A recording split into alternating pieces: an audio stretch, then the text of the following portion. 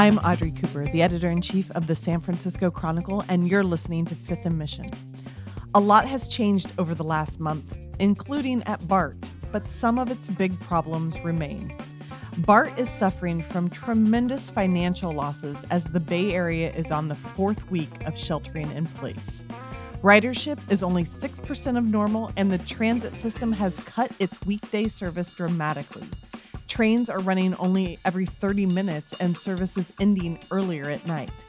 But some essential workers still rely on BART to get them to work during this crisis. And it turns out they're dealing with the same troubles, perhaps even more concentrated, that were happening before coronavirus. Joining me to talk about BART and the troubles on the system is Phil Matier. Now, Phil, have you taken BART since the shelter in place began? Yeah, I've taken it a couple of times, and I've got to confess that it was both out of necessity and then out of interest. Took BART because I had to get from one place to the other really quick, and it was the only way to go. And I went down, and it was unbelievable. The platforms, the stations were just so empty and so quiet.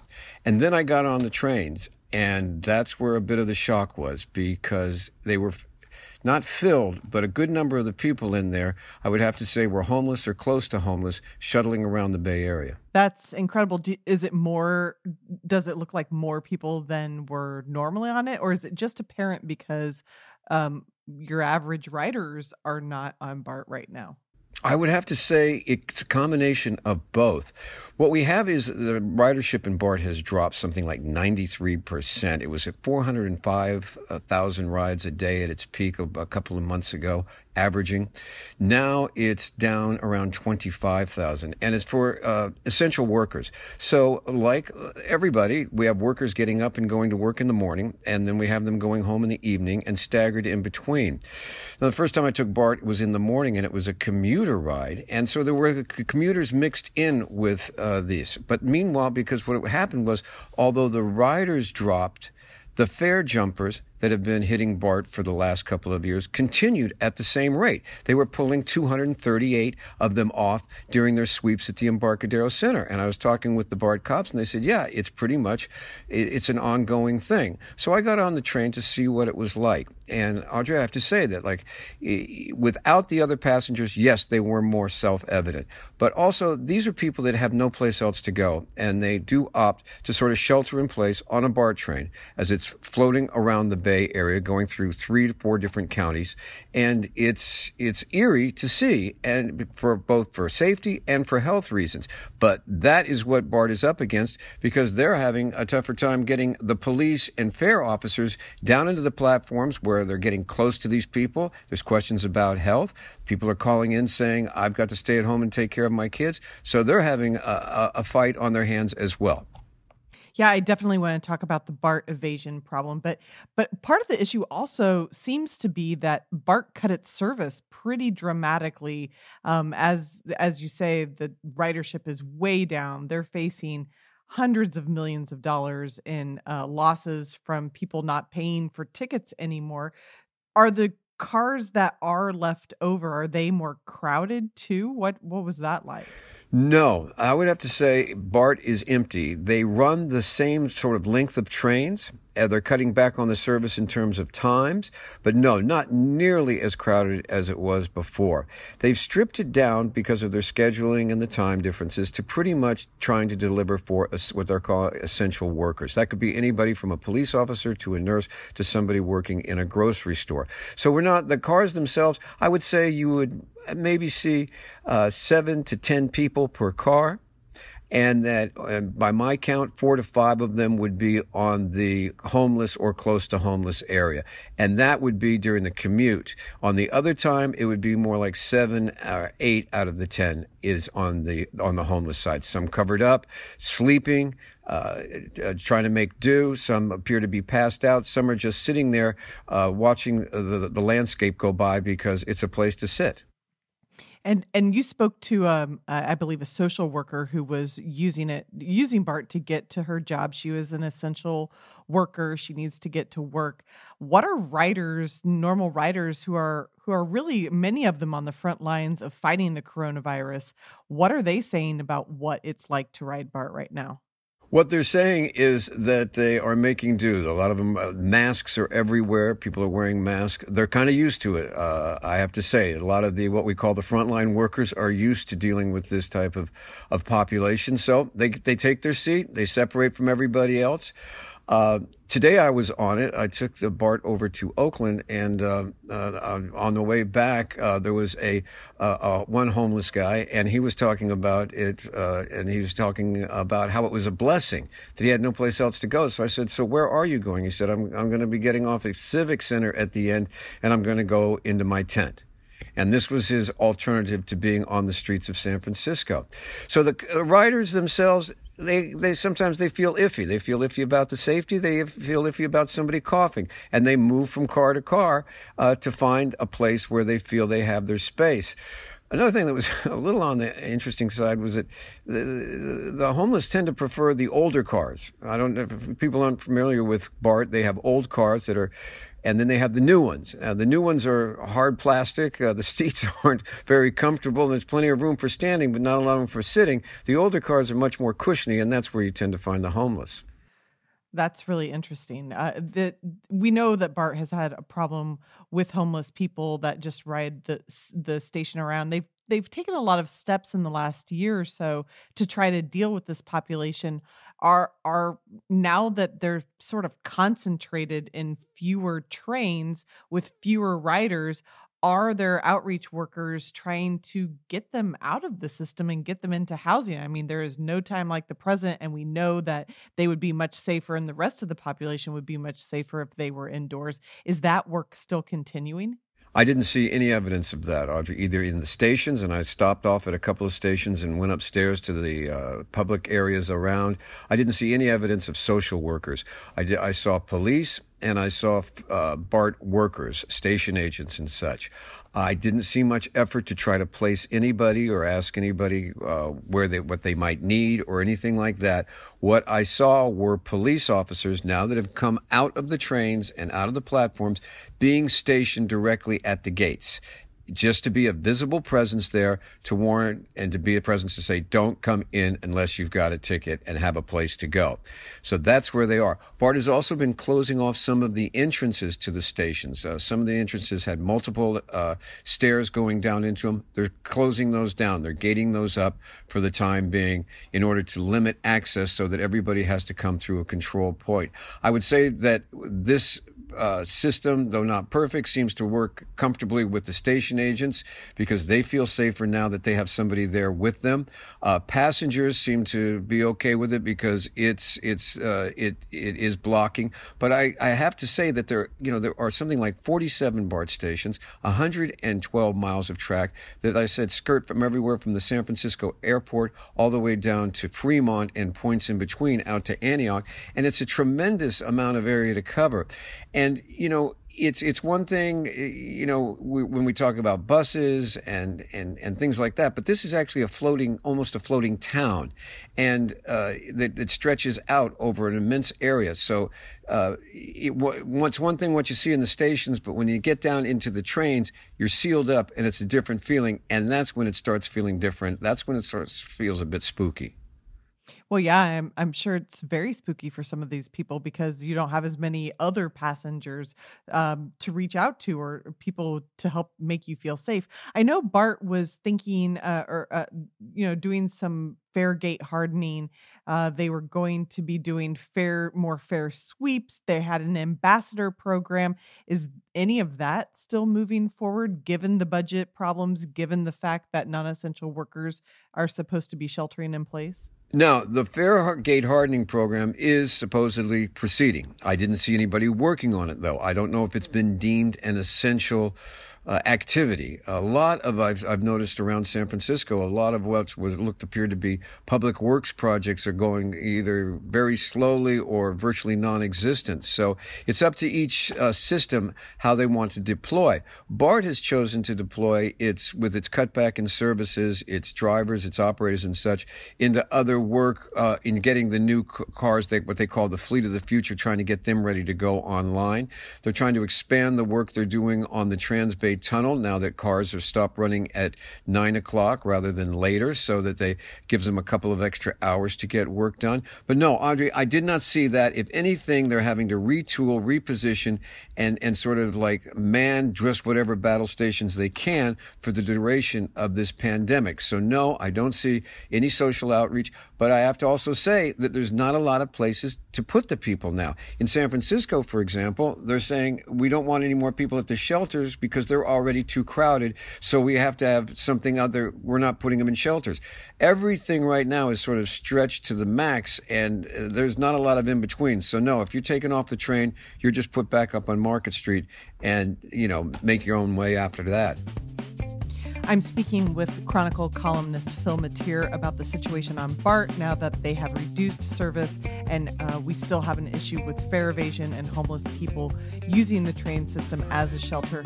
We're going to take a quick break, and I want to come back and ask you specifically what the BART police are doing. We'll be right back after this. Phil, when we went to break, we were talking about some of the frustrations with fare evasion on BART still being almost as high, if not just as high as it was before we all went to the shelter in place. You spoke to some police officers who gave, in your column today, a pretty colorful story about one of the regulars that they encountered. Tell us about that. It's a story that says about BART, it's about our attitudes, and it's about life in the Bay Area. Yeah, a couple of the cops that I came across, they said they'd gotten on the station earlier at Lake Merritt in Oakland, and no sooner had they gotten on the train than they were confronted by a guy in a hospital gown and hospital slippers who was, running up and down the car screaming. Well, they'd known the guy. They'd known him for years or months. They've had him before. He's a known drug user. He's out of his mind half the time, but they looked at him and they said, well, it looks like he's just been out of the hospital, so chances are he probably doesn't have the virus, okay? And says they calmed him down, and what they did is when they got to the Embarcadero station, they escorted him off the train.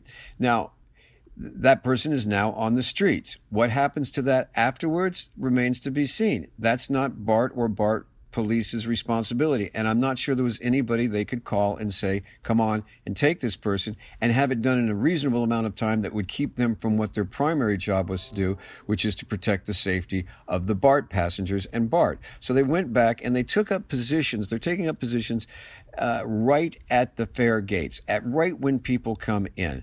I'm not sure if it's as effective. I'm not sure if it covers it. They don't do it all day long. There's only so many BART police. There's a lot of different stations. It's a tug of war that we're seeing on the mass transit. And it's sort of a spiral, I have to say. One, you reduce service because it's costing too much money. You reduce the passengers because we don't have enough passengers. So you reduce the service, you have fewer passengers. But the fare evaders or other people still get on the system, and you got a problem there, both financially, but more important at this time, health.